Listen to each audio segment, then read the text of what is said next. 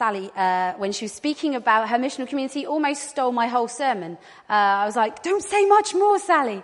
Because actually what they were saying here, and as Sally was expressing it, she was saying we want to be a family together. We want to be knitted together in Christ and help others understand who Jesus is. And we want them to become part of the family too. That's what she was saying as she explained what her missional community was about. We want to be family together. And as a family together, there are certain things that they're going to do. And she actually outlined a number of those that we're going to look at right now. And it's exciting because we've had that in action already. We've seen what that is. But we're going to look together now about what this oikos, this household, this godly family, what kind of things do they get up to? What does an oikos look like? So you need to grab your Bibles and we're going to scoot back to Acts chapter 2. We're going to shoot back right to the beginning of the church. And again, Nigel mentioned that today's Pentecost Sunday, the day when the Holy Spirit came and the church, the first church, were formed, went from being locked in a tiny little room to bursting out onto the Jerusalem front and saying, here we are, we're Christians. And Peter gives this amazing sermon.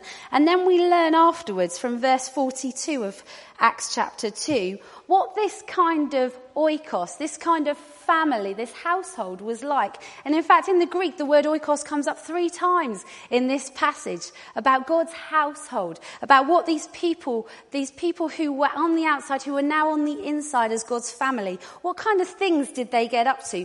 And here it is on the screen for those of you who haven't found it.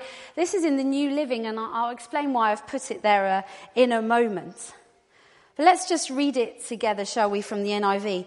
They devoted themselves to the apostles' teaching and to fellowship and to the breaking of bread and to prayer. Everyone was filled with awe, and many wonders and miraculous signs were done by the apostles. All the believers were together and had everything in common. Selling their possessions and goods, they gave to anyone as he had need. Every day they continued to meet together in the temple courts. They broke bread in their homes and ate together with glad and sincere hearts, praising God and enjoying the favour of all the people. And the Lord added to their number daily those who were being saved. Can you imagine living in that kind of society, in that kind of family? Must have been really, really exciting. But there are a few things we're going to bring out from this passage. And the first one is that actually it was a place of high challenge, but also high support. To have this kind of community involves sacrifice of time, of energy, of resources, involved commitment to one another. And again, it involved a lot of time. These kind of friendships that we read about here, this kind of family takes time, takes energy, takes commitment.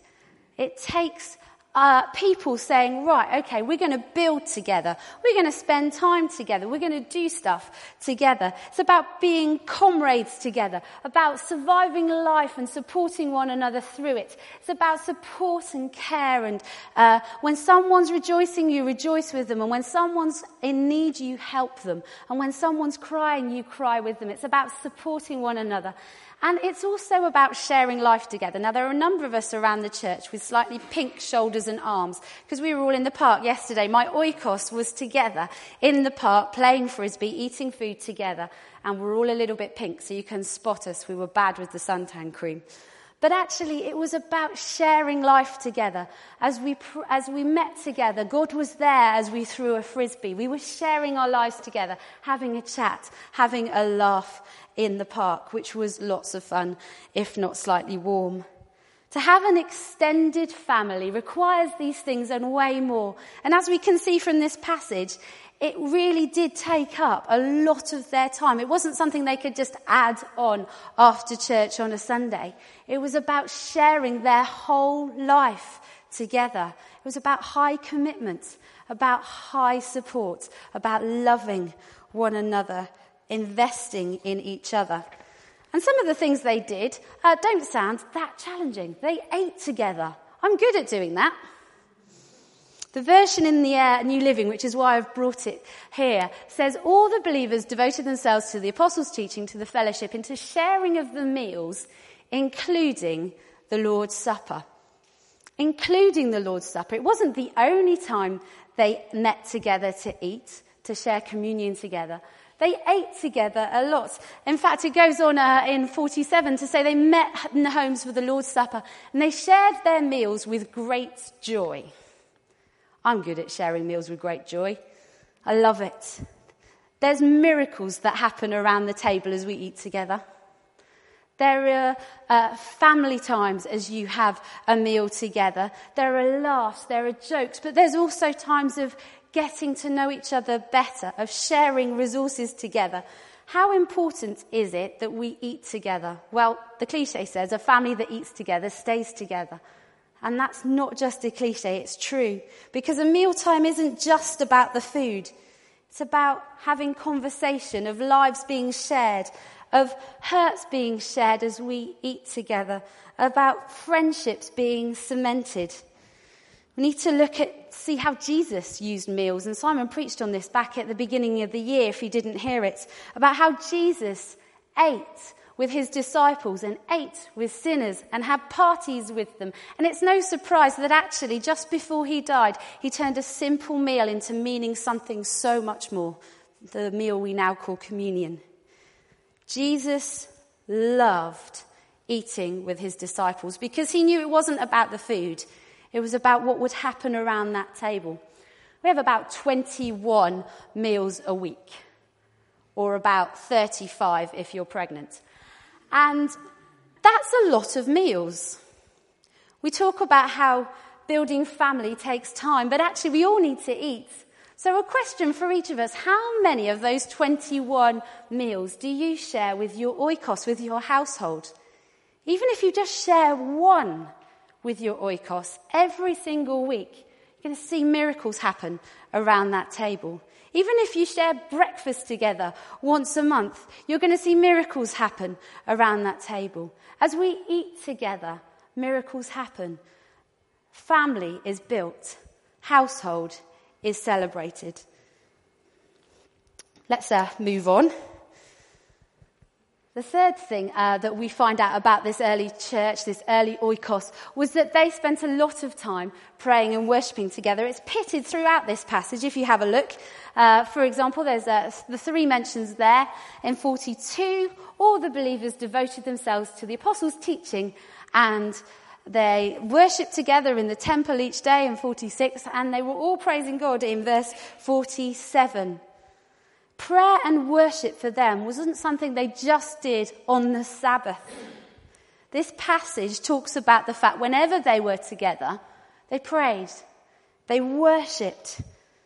Their lives were full of moments when heaven and earth collided, when they had God moments, when their oikos worshipped together. They didn't wait for a church meeting. They always worshipped and prayed. As you eat together, how often do you pray? As you play frisbee in the park, do you somehow worship God in that way? This is what these guys, this oikos, did. Their lives were so full of God, they could do nothing but worship and praise him as they met together. As they shared stories of what God was doing, it led them to worship. As they were in awe together of what God was doing, they worshipped and they prayed.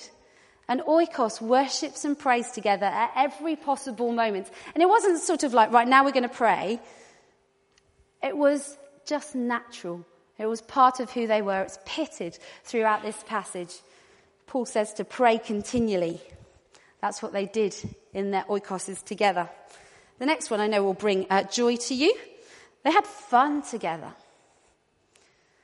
Remember in Ephesians 2 verse 10, it says that God has good things planned for us. Being family together is a good thing. Being family together is lots and lots of fun. And I wonder how you have fun. They ate together and they had great joy. I always find that a cream tea is good fun. I know quite a few of you, some of the boys especially, find Nerf wars lots of fun. Some of you dads do too. I find fun whenever there's laughter.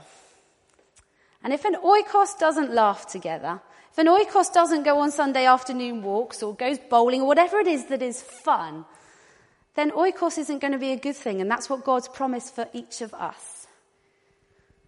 What is your idea of fun? Some of you would hate Nerf night, some of you would love it. Some of you love cream teas, some of you hate it. But what is your idea of fun? As a family together, what would you choose to do? Now, sometimes when we decide to go for a walk, one of us feels like it and one of us doesn't, but we still do it. And sometimes you have to do things as a family that the other person doesn't want to do. When Lucy says, I want to take my scooter into town, we all groan because we think it's going to take 25 hours and then we've got to get back up Berners Street. But actually, she loves doing that and she enjoys it. So every now and again we let her. And you'll see us halfway up, lugging baby and small scooter up the hill. But actually, we need to have some fun together. The first church shared meals with great joy. That's a biblical phrase, isn't it? They shared meals and they had a real laugh together. They shared life and it was fun. God's household has fun together. God's family has fun together. But another one, if you look in verse 43 and in verse 47, we learn that this family was a family on the mission. And we used those words as we were praying for Sally and the Amazing Mums and Dads group. They're a family on mission together. Verse 43 talks about the oikos being amazed because of the miracles that were happening there. And verse 47 talks about the Lord adding to them daily the numbers of those who were being saved. Adding to them daily? Wow. That's an incredible concept. They were a family on a mission. They were allowing God's Spirit to work in them and miracles were happening. People were being saved left, right and centre. This was God's family on a mission. The other day I was talking to a friend of mine, a non-Christian friend of mine. She's a really good friend. And she's often been around when my oikos are around ours eating, or we're celebrating birthdays together, or we're in the park. And I'll say, oh, why don't you guys come too? And they've seen what it means for us to be God's household, to be God's family together. And she's never really commented on it until the other day when I was sat having a coffee with her. And she said that she was amazed at how we related together. That she was she used the word jealous of the family that we had. And she said, you haven't got biological family here to look after your kids or whatever, like I have, but you're way more supported than I am because you've got this family together. In sharing our lives with one another, we're sharing Christ with others who do not know him. This is so important. In the way that we relate together, in the way that we are family, we stand out to a world who needs to understand this and who longs for it and say, actually, Christ makes the difference.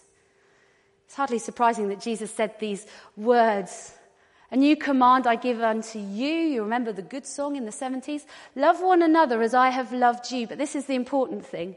By this, your love for one another, everyone will know that you are my disciples.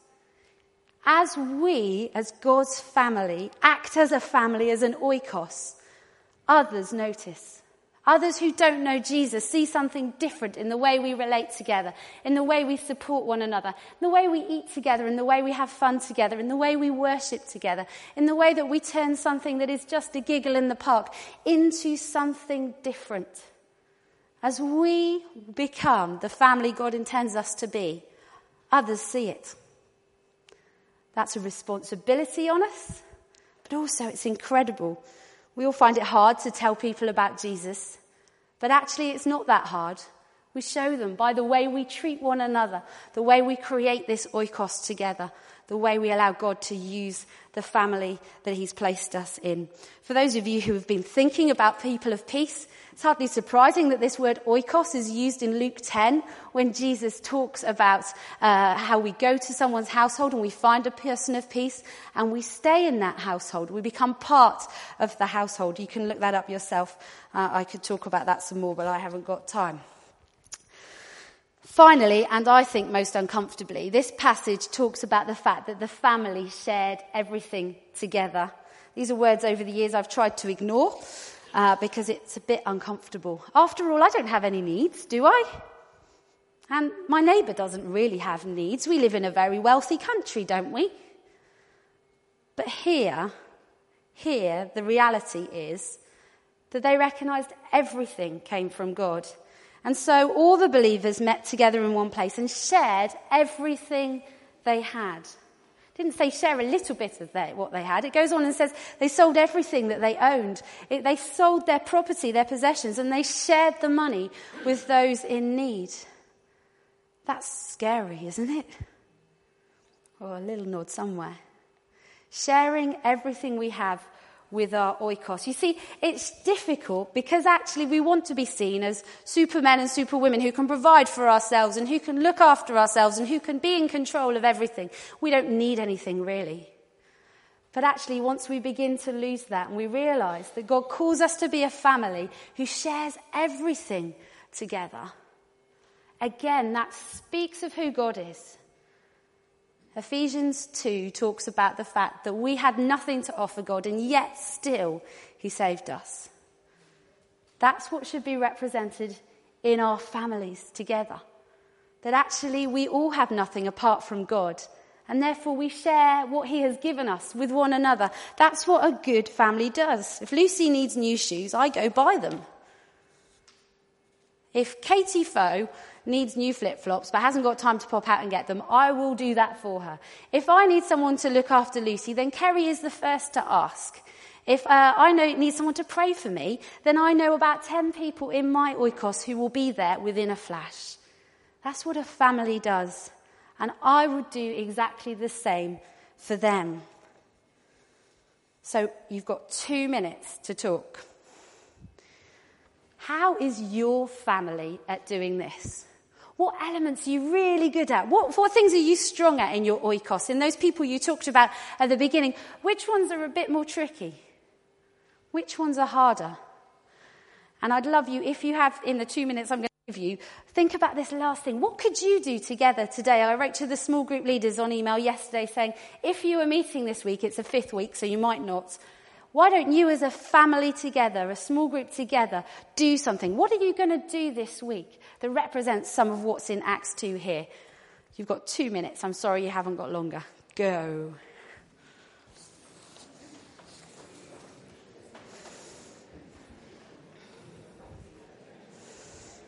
What one thing are you going to do this week that will change perhaps that weakest thing?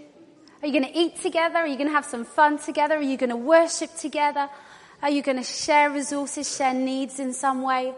What one thing are you going to do this week? Let's shoot quickly, though, back to Ephesians chapter 2, verses 20 and 21. Because that middle part of the passage is all about household, what it means to be part of God's family. And Acts helped us to see that. But right at the end of chapter 2, we learn something really, really significant. It talks about who is the centre, the cornerstone, the foundation of that oikos. It says this, in him the whole building is joined together and risen to become a holy temple in the Lord. And in him, you two are being built together to become a dwelling in which God lives in by his Spirit. In the Old Testament, the temple was the place that God's presence dwelt. In the New Testament, Paul opens our eyes to say, you are the temple of God now. You together are his body. You are together his household. And instead of God dwelling in a temple or a tent like he did in the Old Testament, he dwells in each and every one of us. But he also dwells in us as a household, as a family. It's because of God we're saved. It's because of God we have brothers and sisters.